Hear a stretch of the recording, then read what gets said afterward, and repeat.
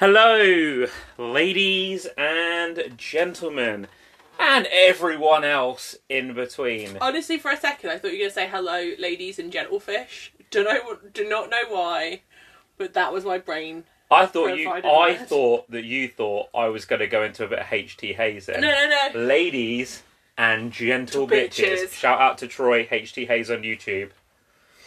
Hello. Hello. I'm Simon. I'm Lee. That's Jennifer.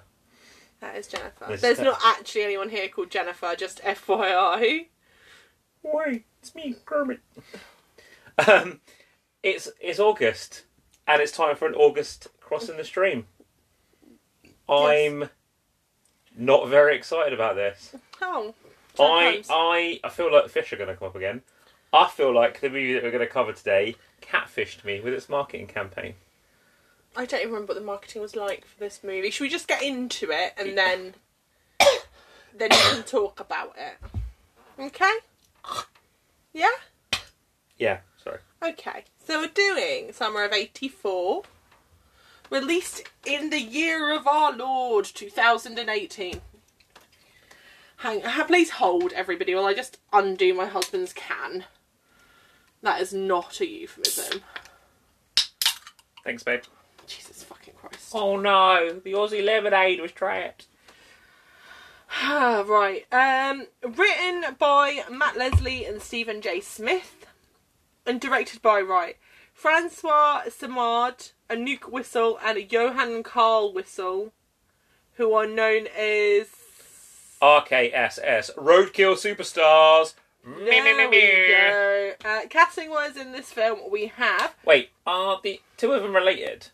The two with the same surname, are they related? Are they like siblings or a couple? Or... I don't freaking know. Just wondered, because you said the two of them... Anouk and Johan Carl. You said two of them had... The same surname, they're both Whistle, yes. Is it Whistle or is it Weisel? I don't fucking It's the know. Duke They are siblings. The Duke of Whistleton. There we go. I now have to wait for this to load to take me back to where I was. Thanks for that, babe. Hey, look, I'm out there asking the important questions, man. If people don't be asking the important questions... I don't think anyone really needed to know. Okay, cast-wise, Graham Vischer plays Davy Armstrong. Correct. Judah Lewis plays Tommy Eaton. I love that. Eats. Excuse me. Caleb Emery plays Dale Woody Woodsworth. Corey Grotter Andrew plays Curtis Faraday. Is he the one that's collecting his fucking pension? No, that's Caleb Emery. Tiara Scovey plays Nikki Kazuba. Rich Sommer plays Wayne McKay. Jason Gray Stanford plays Randall Armstrong. Shauna Johansson plays Sheila Armstrong. And then William McDonnell plays Sheriff Caldwell. Yeah. And then everyone else, they've got Aaron Bushholtz as Kyle and Susie Castillo as Brenda Woodworth. Mm-hmm. Have you got the budget information for this one? I do not. I can tell you how much it made, but I cannot tell you how much it cost. It was made for $10. So, gross worldwide, it made $42,027. Not pounds. Yeah, I don't think I actually have the amount it cost. No, I can't. I cannot tell you for once how much this film actually cost to make. Apologies, guys. That's distressing. It is. Plotline-wise, after suspecting that their police officer neighbour is a serial killer, a group of teenage friends spend their summer spying on him and gathering evidence. But as they get closer to discovering the truth, things get dangerous. Like Darkwing Duck. Yes. Let's get dangerous. Sure. I have an important question for you up top. What is it with teams of directors naming themselves stupid things beginning with R? I have no idea. Radio Silence. Racker, Roadkill Superstars. Are y'all okay? Are y'all okay? You doing alright, guys? These guys didn't start on YouTube as well, did they? I have no idea. I know... I could not tell you. Because obviously, very little. We discussed Radio Silence because Matt, Chad and Rob all started on YouTube. And then they went and did like the VHS movie and that was how they got famous. Raka Raka, which is Daniel and Michael Filippo, I've learnt the other dude's name now, have just done Talk to Me, which has just been greenlit for a sequel, and obviously their YouTube handle was Raka Raka when they were doing YouTube videos. These guys, I know that these guys submitted a short film for the letter T for the ABCs of Death. Turbo. T is for Turbo. They came third place in that, but then obviously that was included on the home video, and then they span it off into the movie Turbo. Or Turbo Kid. Turbo Kid, which came out in 2015. Turbo Child. Which everybody tells me is amazing. A lot of people I know have seen it. But I don't really know much about them outside of the fact that they did Turbo Kid and then they did this. Turbo Kid I haven't seen. Yeah, they've got another film coming out as well. Mm-hmm. So I wondered, because I said this to you earlier, it seems like a lot recently, like in the last maybe 10 years, I mean, I know Radio Silence has been around longer than that, but it seems, especially in the last 10 years, a lot of people who were doing YouTube videos are now like filmmakers and are like doing like big films. And like, I mean, fucking Radio Silence did 2 entries in arguably one of the biggest horror franchises of all time. Like, you know, it seems wild to me that these people are like appearing from YouTube. Does that mean we can look forward to a Smosh Bros movie soon? Yeah. Smosh Bros. I don't know what Smosh Bros is. It was anything that like popped into my head. Smosh. Why did I think it was called Smosh Bros? I don't know. Maybe I'm thinking because of Smash Bros, which is the Nintendo thing. Yeah, this movie, man. Yeah, Dan and Phil film. This fucking movie. It is a film. So first things first, I do want to talk about this. Is that this film everywhere is credited as being a horror thriller. Or, I think, a teen horror? Yeah, a teen horror. Would you call this a horror film? No. So, we discussed this. Because there's one really big gripe that I have with comparisons to this movie. And I'm going to talk about it in a second.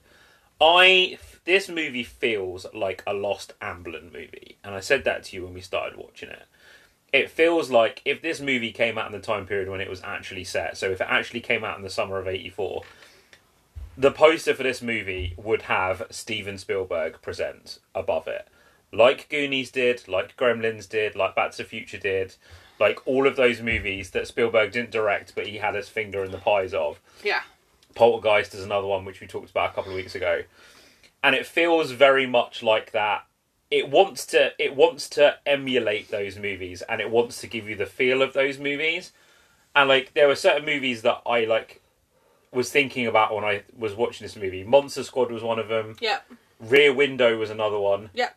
And then like obviously like the kind of Goonies, Stand By Me, sort of those types of films. Yeah, I was going to say like Goonies, Stand By Me, the best friends on their bikes doing something dumb. However, I read an interview, and I think it was with the lady who is a member of the crew, and she was saying that they took out a reference to Dungeons and Dragons because they were in production on this movie before Stranger Things became massive. Yes. But they were worried about comparisons to Stranger Things. Because, yeah, I can see why. But this is the thing that I was going to say that annoys me about the comparisons to Stranger Things, is there is an entire generation of people, like, of a certain age and of a certain social media, like, oh my god, everything that we've learned about the world comes from a TikTok trend type of people that are like, oh my god, Stranger Things is so original, Stranger Things is so great. Anything with a synthwave score and some kids on bikes is obviously ripping off Stranger Things because they don't have the context of knowing everything that Stranger Things ripped off.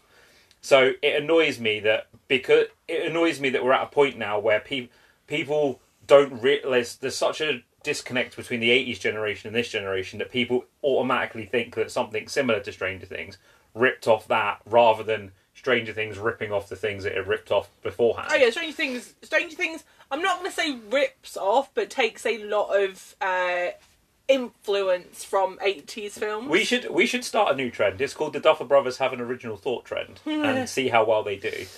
But that's what kind of annoys me. And I was like, the Duffer Brothers actually kill off a main character trend. I mean, this movie was nearly in danger of Duffer Brother in its cast. It was.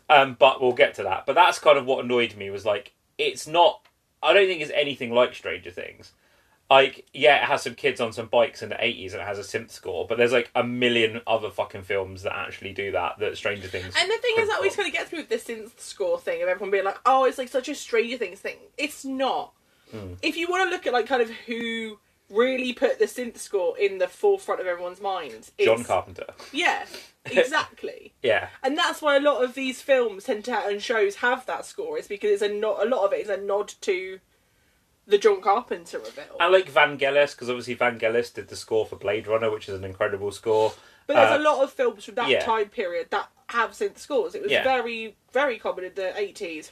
There's a great moment in this, actually, that's a reference directly to Karate Kid, which is when they're all on their bikes. The first time you see them all on their bikes, and fucking what's playing?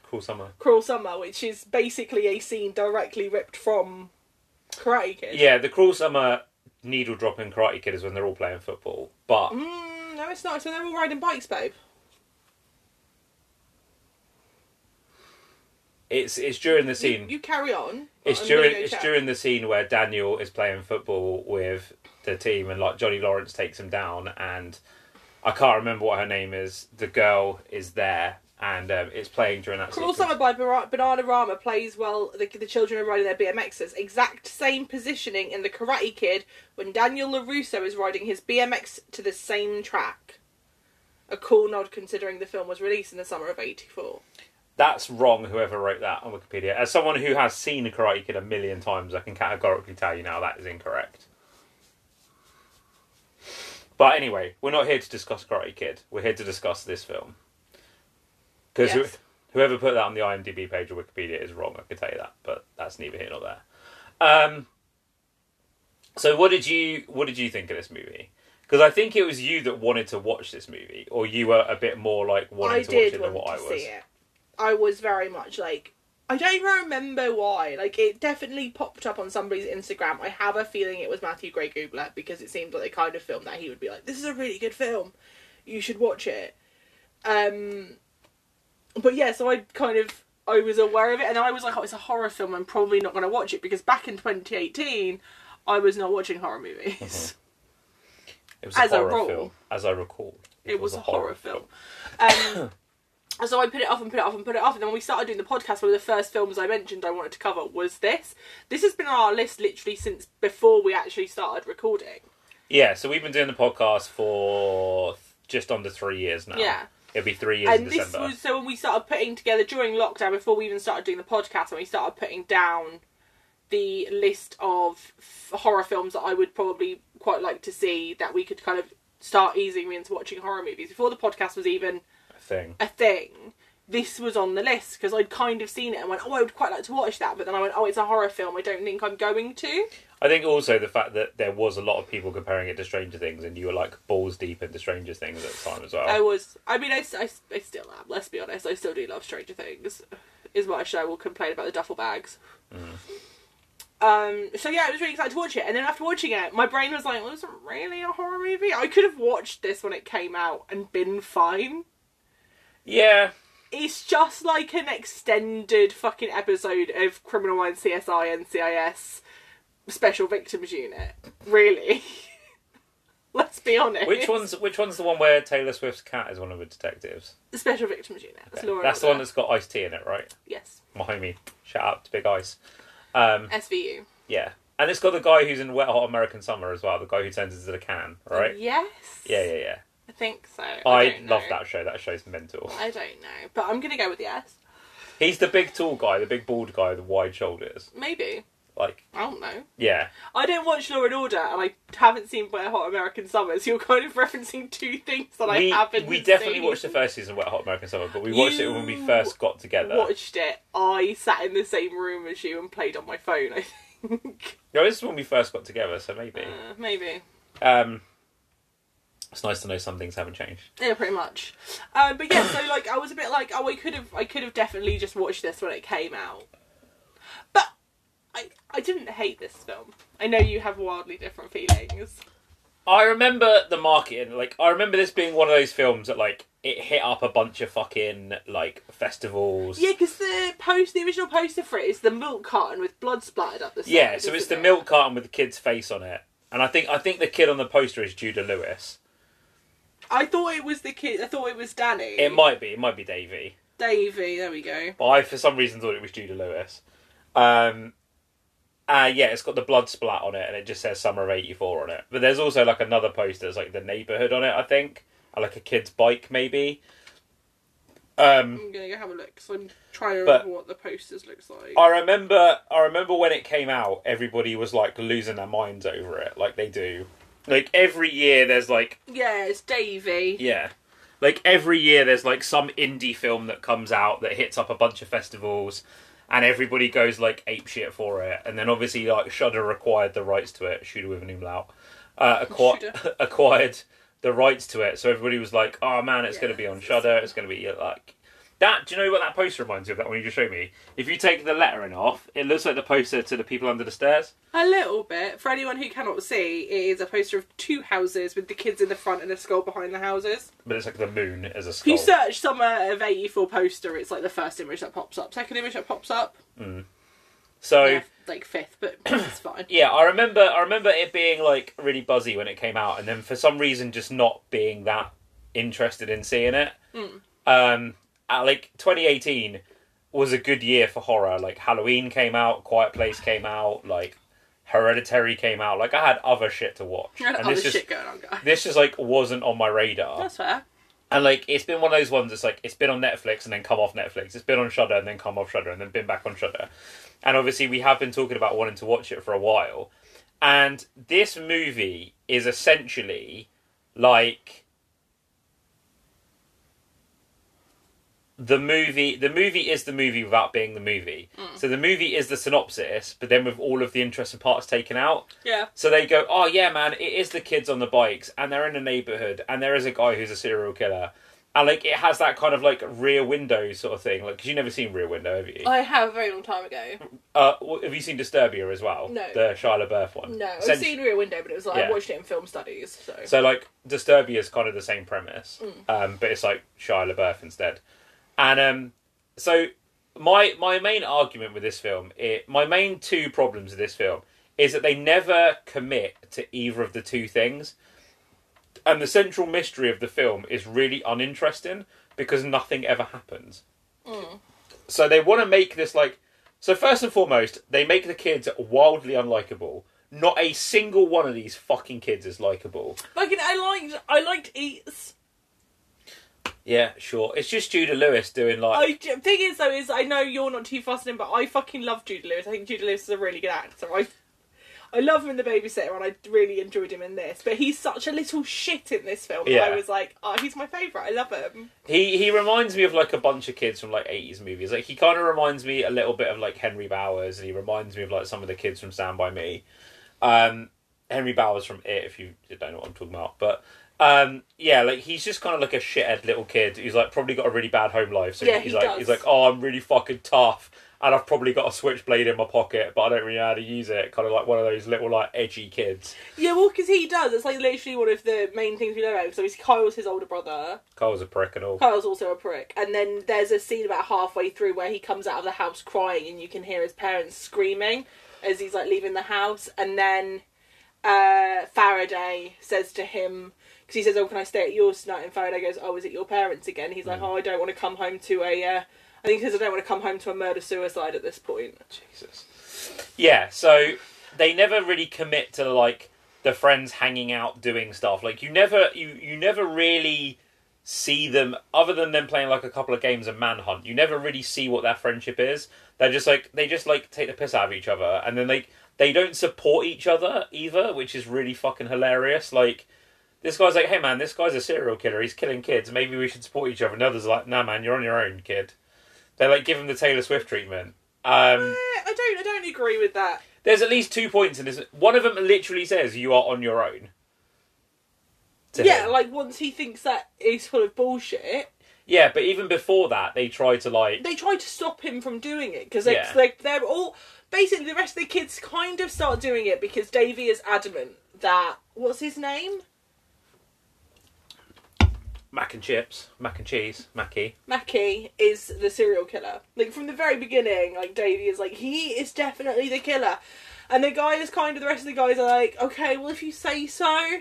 Yeah. Like, we'll help you rummage through his bins, we'll check his mail, like, we'll go and spy on him and stuff. Yeah. And then the longer it goes on and they're not finding anything, they all start going, like, do you think you're taking this too far? Like, we haven't found anything. They get, like, he gets them to help him dig up his garden at one point, break into his shed. And then once they kind of get caught, and, like, they have to confront Mackie with the evidence that they've collected that he's the serial killer. That's when the rest of them kind of go, this has gone too far now. Like, he even told you, like, you didn't see what you thought you saw. It was his nephew. Like, just, you're dragging this out for far too long. And then they give him one last go, and that's when Faraday's like, all the soil we kept seeing him buy was for this... beautification project that the police department were doing at the park. Like, I'm out, you're on your own, this has got stupid now, just get out of there. Which, to be fair, I can't blame any of his friends for, because I'm like, at that point you do kind of get a bit like, okay, well, you're obviously just obsessing over nothing, because there's nothing else going on, like, you need to drop it. And, like, the other half of the story they never commit to is, like, the serial killer side of things. You never once see this fucking dude do anything.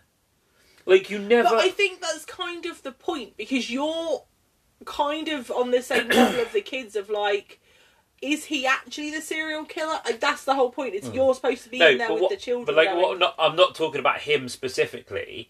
But, like, you never see, like, any serial killings. There's meant to be an active serial killer on this loose in this fucking white picket fence neighbourhood. Yet you never actually see, like, any kids get stalked. You see him kidnap the last kid he takes. Yeah, but, like, that's... And it opens with one of the kids he's about to kill in his house. Yeah, but what I'm saying is, outside of that, like, they obviously do that to arouse the suspicion and set up the story. But there's, like, long stretches of this movie where you don't see, like, anything happen.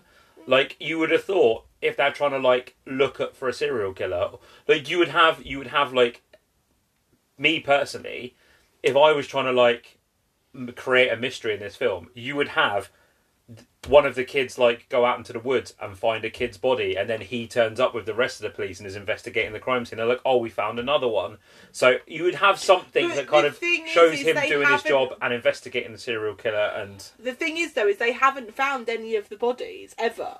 Yeah, but... That's like a whole plot point, because he's destroying the corpses. Yeah, I get that. I understand that. But I'm just saying, the mystery of this film is very one-sided. There is nothing as an audience member, unless you've seen a ton of these movies and you already fucking know that he's the killer. Like, there's nothing that makes you go, oh, wow, it could be somebody else. It could be, like, we want to see him, like, actually actively investigating the crime to throw us off the scent. It's just this very much this kid has a bone, this kid has a gripe, but they never do anything in the film to throw you off to the other side. I think part of the issue with that is that the whole film is kind of told from the kids' points of view. Like, you don't really, like, bar the one scene where you see the killer take a kid, nothing else is ever happening without the kids being there. So you wouldn't see him killing anybody because the kids don't witness any of that. Like, that's the whole point, is you're watching the film as if you're one of the kids investigating it. Yeah, I get that. But I think adding in all of that stuff kind of takes away from the premise of you being part of that group investigating the crime. Yeah, I get what you're saying, but you would think the amount of times that people say in this movie, oh, he's wrong, oh, he hasn't done anything, like, blah, blah, blah, they would show a scene of, like, oh, okay, maybe the kid is wrong. Like, his dad obviously doesn't think he's right. Like, the girl obviously doesn't think he's right. Like, his friends at 2 points in this movie don't think he's right. They think he's cleared at the end when they all fucking mug him off and tell him that he's been, like, doing stuff with the police. So you would think that they would at least show another scene in this movie to make you think, okay, maybe the kid has got it wrong. Maybe this kid is a little dickhead who just doesn't know what he's talking about. And maybe there is this other killer. Maybe there is, like, to even if for no other reason than to create an alibi for this guy who is a police officer. Okay, that's fair. I mean, I completely disagree with you, personally. Because I think there's enough there when you're watching it. Like, you're always supposed to think, okay, Mackie is probably the killer. Yeah. Like, that makes sense.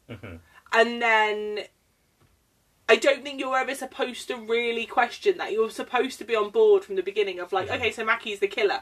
And then when they catch the killer, you're supposed to go, okay, wait, hang on.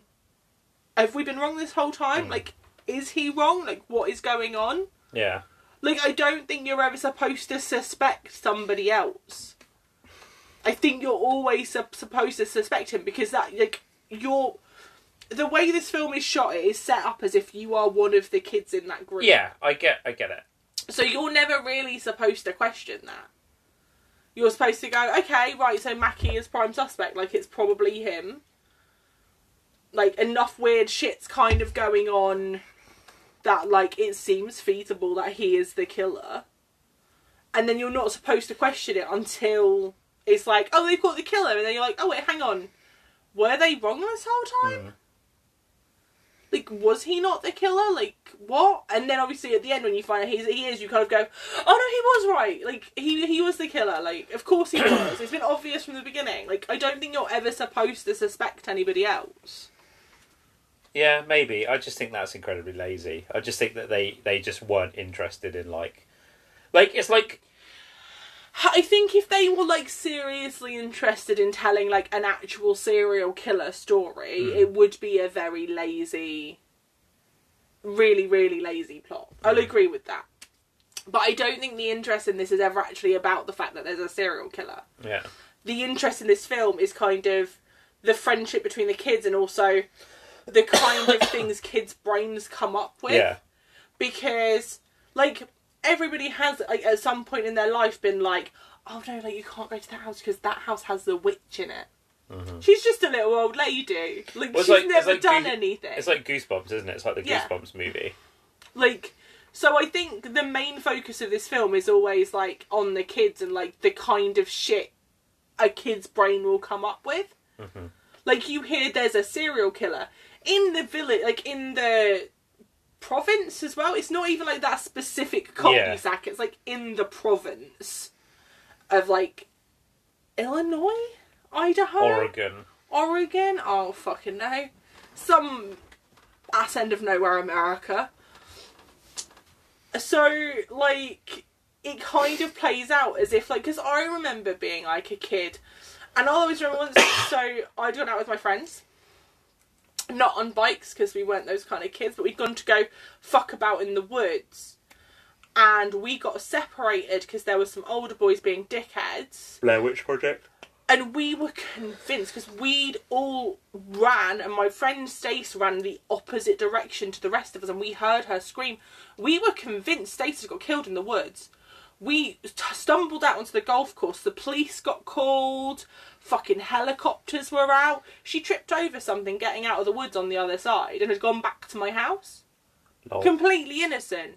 But as like a 14, 15-year-old kid, your brain immediately goes, they've killed her. That's it. They're killers. Like, she's been murdered in the woods. Like, call the police, do this, do this, do this. And like, because I've kind of been in that situation where as a kid, my brain ran away with like... Because I can guarantee you, if someone's like, oh, there was a killer, like, there was a murderer, like, where we, like, in the city, which is a big place, where I grew up, like, I can think of at least 4 people on my road I would have suspected of being the killer. Do you know what I mean? Like, no evidence for it, but, like, my brain immediately would have gone, I know who it is. I know who it is, guys, I've got a plan. And I think that's the point of the film, is it's not really about the serial killing so much. Like, that's the kick-off point for the film. But it's about the wild places your brain goes when you're a child. I do like that they do pay it off with, like, the kids being right, because more often than not, as a child, you were not correct. If the Stace story tells you anything. But I think that is the point of this film. It's, like, what a child's brain will convince itself of. So... I get what you're saying about it being a very lazy plot with the serial killer, but I don't think the serial killer is actually all that important to the plot. Apart from the one scene to prove that there is in fact actually a serial killer. I don't think the serial killer is actually that important. It is just the kind of through line to make the rest of the plot make sense. See, I didn't actually think... Like, I think it's because... when I was watching this, I was thinking about the black phone quite a lot. Because, like, this film felt more like The Black Phone than it did Stranger Things. And, like, obviously, spoilers for the next couple of minutes if you guys haven't seen The Black Phone, maybe just skip ahead a little bit. But, like, obviously, with the story with The Black Phone, with the grabber, and what he's doing with the kids, obviously, you find out about, an hour into that film, that he lives with his brother, and there's two houses that are, like, identical to each other, that are, like, across the street from each other. And, like, they think that the kids are in one house, but then it turns out that they're actually in the other house. Yes. And he's trying to set his brother up as, like, the fall guy, isn't he, as well? I don't think he's even planning on setting his brother up. I don't think, like, that's part of the plot. Or his brother gets caught. I can't remember. His brother's investigating it, in fact. Yeah, his brother is investigating the grabber situation, isn't he? Like, completely oblivious to the fact that his brother is the grabber and the kids are, like, underneath. Yeah, because his brother's staying with him at the time. Yeah. So, and, like, the brother is staying with the grabber, not realising that he's the grabber, And that was kind of, like, the whole thing that kind of made me think about this, was, like, that's a really interesting, like, thing, because if he... Like, it's the whole idea that, like, if Ethan Hawke wasn't there at any point and the police raided that house and obviously, like, arrested his brother because they could find the kids under the thing, and it's the whole idea of, like, have they got the wrong person, like...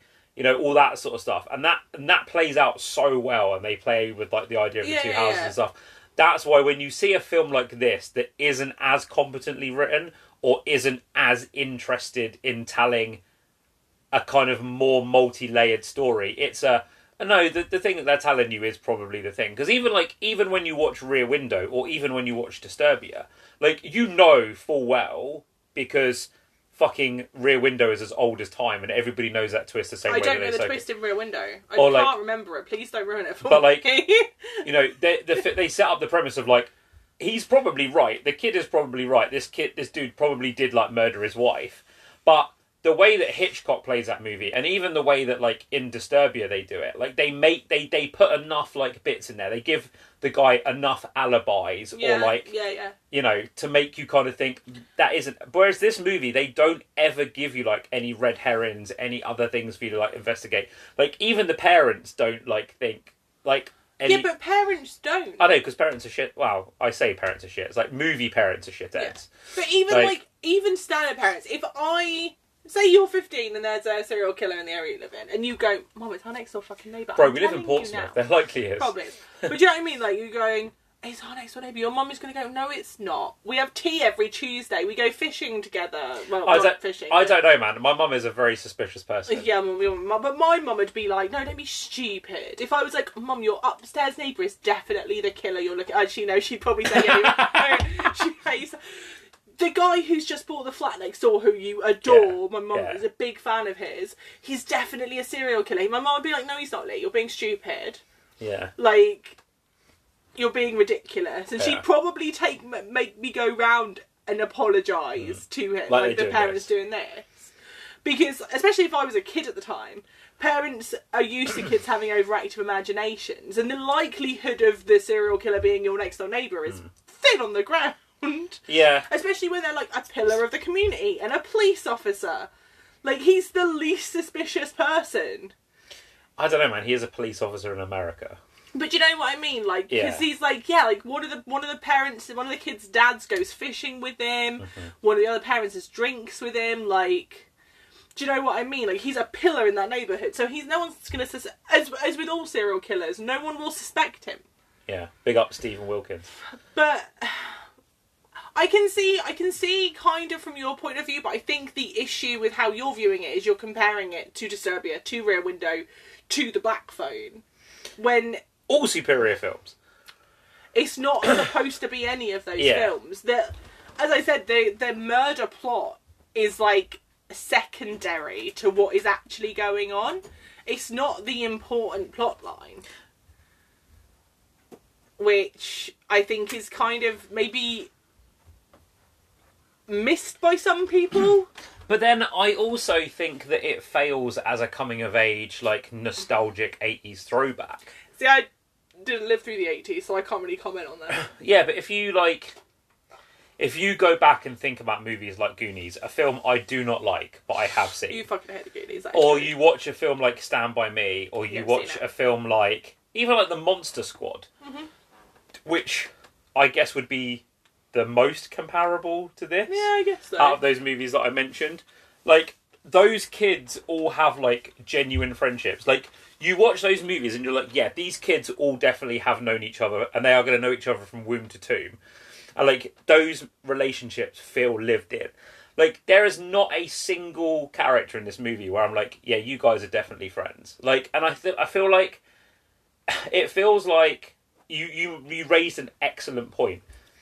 This movie has 2 writers and 3 directors. So that's 5 people's vision on a movie. Too many cooks in the kitchen, and definitely. It feels like they wanted to go, yeah, let's do like a nostalgic throwback to those Amblin movies that we love. But then also let's do something that's kind of like a bit Hitchcocky. And they just, it feels like they maybe overshot a little bit. I feel like their main issue, and I will agree with you, is I feel like the writers don't really remember what it was like to have a friendship group. Yeah. When you're that young, you've all grown up together. Like, don't get me wrong, you rip the shit out of each other. Perpetually. But there's a bond of being that age and having grown up together, unless your friends are complete twats who betray you. Yeah. That's a core memory. But, like, there's people, even now, like, I'm fucking in my 30s, I haven't seen people I grew up with for a good... When was the last time I saw Beck? I saw Beck 10 years ago. We are still friends. We don't talk, but I know I could message her tomorrow and be like, oh, I need your help, and she'd be like, yeah, sure, what do you need? Like... Yeah. Because there's something about growing up together. So me and Beck have been friends literally since the womb. Womb to tomb, maybe. Womb to tomb. Like, we have grown up together. So, like, that's the kind of friendship I would expect of, like, you can be slightly more distant, but, like, there's always those little moments where you're like, oh, no shit, yeah, these guys have known each other fucking forever. And they don't even reference anything. Like, there's no moments where, like, they reference something. It feels more like a group of kids in, like, their early 20s, mid-20s. You know, like, the bro friendships you get as you get slightly older, who are always making jokes about fucking your mum, getting drunk. See, like, those are the friendships. The way they talk feels more like a friendship at that age than a close friendship where you've been friends for so long at, like, 14, 15. Yeah. See, I didn't really have any friends when I was a teenager, and I certainly didn't have any when I left school. And so all the friends that I have now, like, there are people that I knew from, like, the age of 17 that I'm still friends with now, that I've been friends with for 20 years. So I have, like, more friendships now and long-standing friendships than I did when I was a kid. So when you said to me about this, I was like, I don't really remember what it was like to be 15 years old. And I certainly don't remember what it was like to have friends at 15 because I fucking didn't. But there's nothing about these kids. And, like, I think the main thing for me is, like, the way that they never ever feel like they are invested in what they're doing, which I think is when you put, like, the focus on a group of kids or teenagers or whatever it is, like, everybody has to feel invested. Like, it goes back to the simplest form of storytelling. You look at Scooby-Doo. Like, you look at the 4 members of Mystery Inc. and then you look at Scooby. Like, does Shaggy always want to be there? Probably not. Scooby definitely doesn't always want to be there. But they all are united in what they're doing, and they all have a part to play in what is going on. And when the shit goes down, they all support each other. Whereas in this, it never really felt like the kids... Like, I'm sure one of them says it at some point. They were like, oh, yeah, we were just kind of going along because, like, you know, it felt like something to do kind of thing. Yeah. And I'm like, you're fucking investigating a murder, like a murder mystery. You're like, you should be way more, like, supportive of each other and more, like, ride or die for each other than it comes across in this movie. I don't... See, the thing is, it's really hard for me to talk on because, like, when I think about my friendships at the age of, like, 14, 15, it was a group of girls. Girl friendships and boy friendships are very different. Facts. But, like, I don't think we ever investigated a murder. But, like, we would ride or die for our bitches. Like, 10 out of 10. One of them went, I'm doing something. We're like, we're there. Yeah. What do you need? Like, it's fine. You need somewhere to crash afterwards. You need us to come play backup. Like, even now, I feel like girl friendships are very different. Like, I'm in my 30s now. And I have 3 very, like, quite close girlfriends. And Nick, who's been on the podcast, and there's Rosie and Jess. And, like, literally had a joke the other day, so my friend Rosie's dating, and we, like, full-blown have got a plot in place of, like, when she starts dating again, of, like, we're having a group chat, we have an agreement on, like, who's finding her body, if she gets murdered. That's really sad. That's really dark that you guys have to have that conversation as well. But the thing is, part of it's joking, but part of it is quite serious, because dating as a woman is terrifying. I mean, Ros is quite fighty, but she's also a tiny human being. But, like, do you know what I mean? Like, I would literally hunt down a killer if anything happened to Ros. Full blown, I am in. And it's like even the little character beats in this. Like, we find out at some point that Judah Lewis's character has had run-ins with the law before. Why does that not come into play more of his motivation of not wanting to get involved? Like, his motivation is like, oh, I can't be bothered anymore. Like, I'm not really... Like, their motivation should have been, look, man, I've been in trouble with the law before. Like, I cannot get too close to this. I cannot risk. Thing is, though, is I feel like you're looking at it from a more adult point of view. He's a 15-year-old dumbass kid from an abusive family with an asshole older brother. Mm-hmm. His view is like, oh, they can't fucking do anything to me. Like, more than likely, his running from the law is like he got caught smoking, or drinking underage, or like trying to nick sweets from the shop. Like, it's not a scary thing. Like, because he even jokes with the police officer. Because the police officer's like, why am I not surprised you're here? And he's like, officer. Yeah, but that's what I'm saying. Like, when you're investigating like a potential police officer for like a murder investigation, and then they bring up the fact that he has priors with the police officers in the thing. That should have been more of, like, his character. That should have been more part of the story. Like, yeah, okay, he's a fucking teenager, but at the same time, you know, he knows, oh, in the back of his head, he's like, I have priors. Like, if this guy catches me, like, he could put me away for something that I haven't done. At 15, you don't think like that. Especially in the 80s, 14, 15-year-old, that's not a thought that fucking crosses your head. There are plenty of movies where stuff like that comes up, though. Well, sure, but... honestly, at 14, 15, even like in the early 2000s, that wasn't a thought that ever crossed my mind. Like, I can't do that because, like, what if the police find out? Yeah, that's probably because you never had any priors. Like, you can't drop in a piece of dialogue about him having like priors with the police, but the thing and then not pay it off. But the thing is we don't know why the police know who he is. More than likely, it's because they've been called out to his family's house on domestic. Yeah, maybe, but like. That's all part of his character that should play a part in the reason why he does or does not want to investigate a police officer for murder. Sure.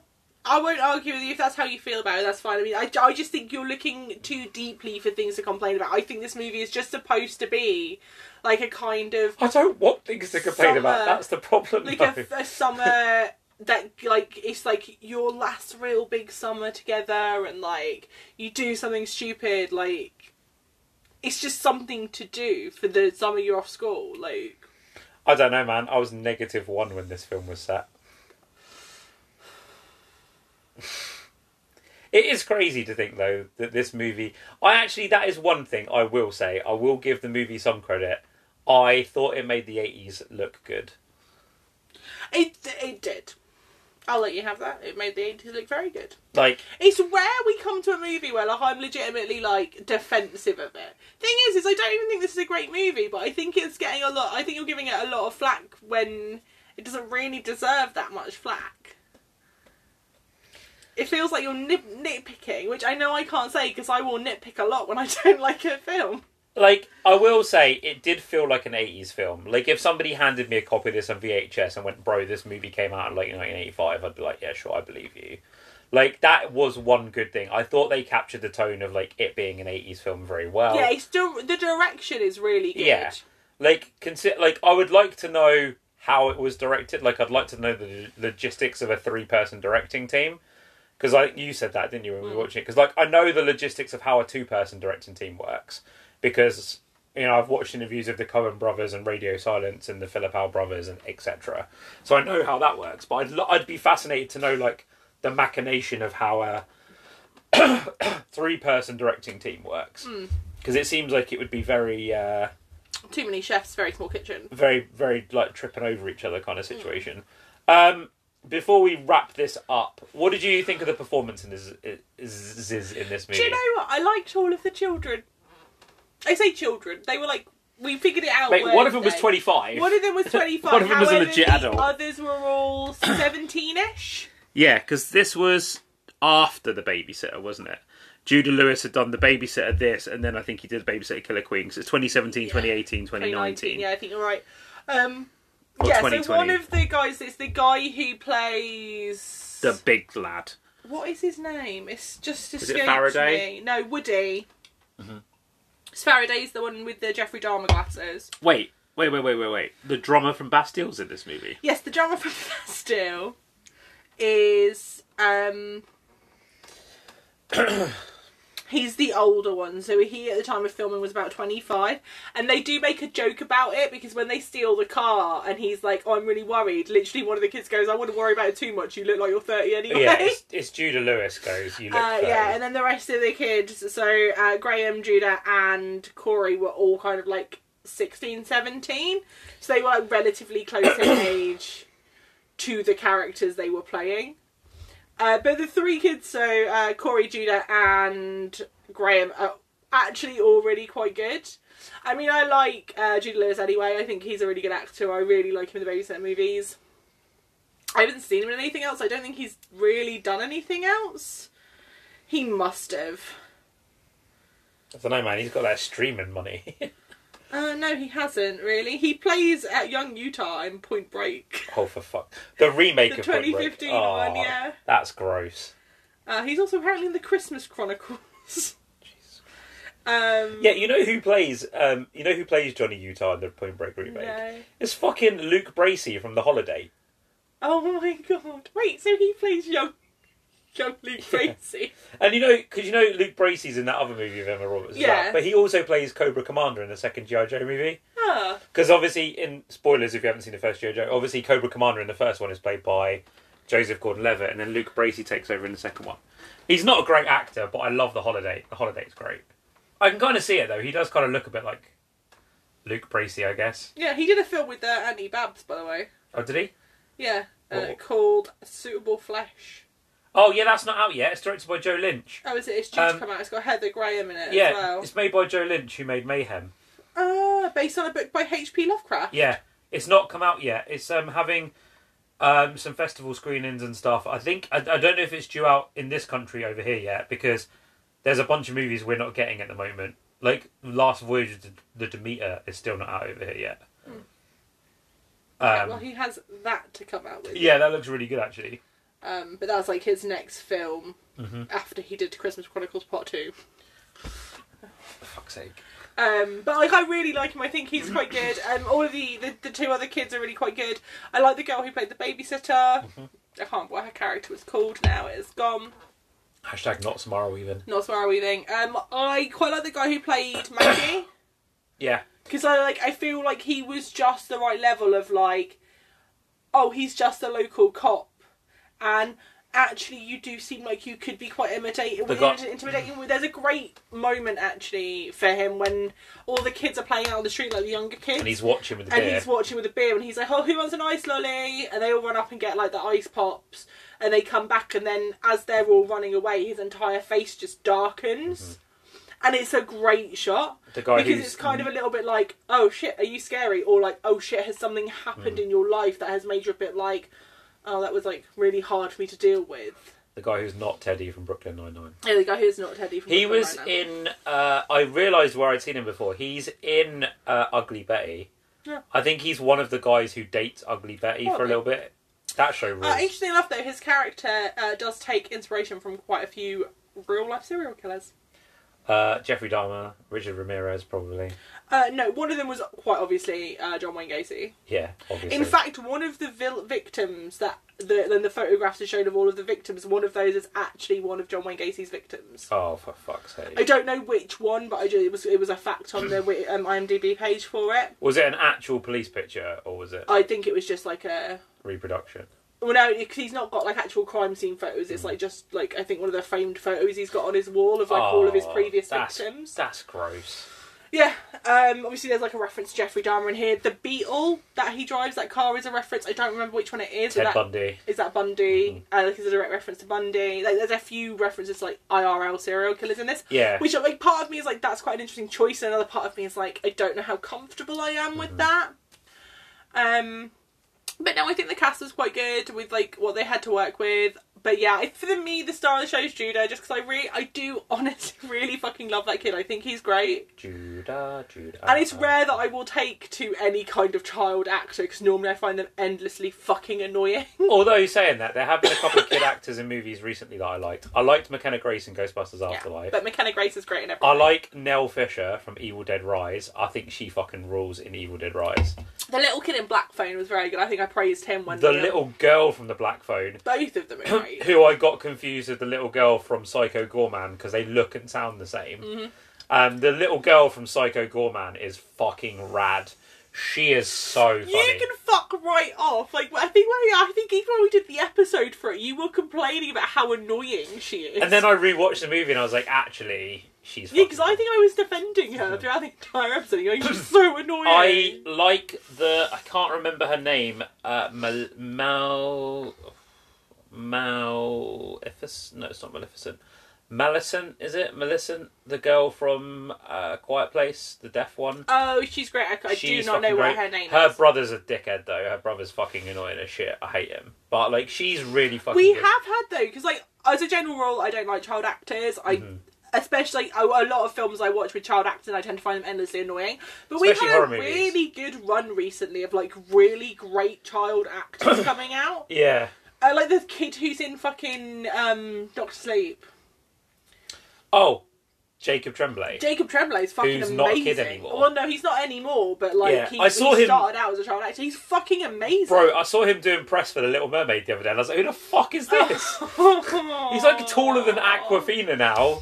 I was like... It's freaking so because they had him and Awkwafina paired up doing the...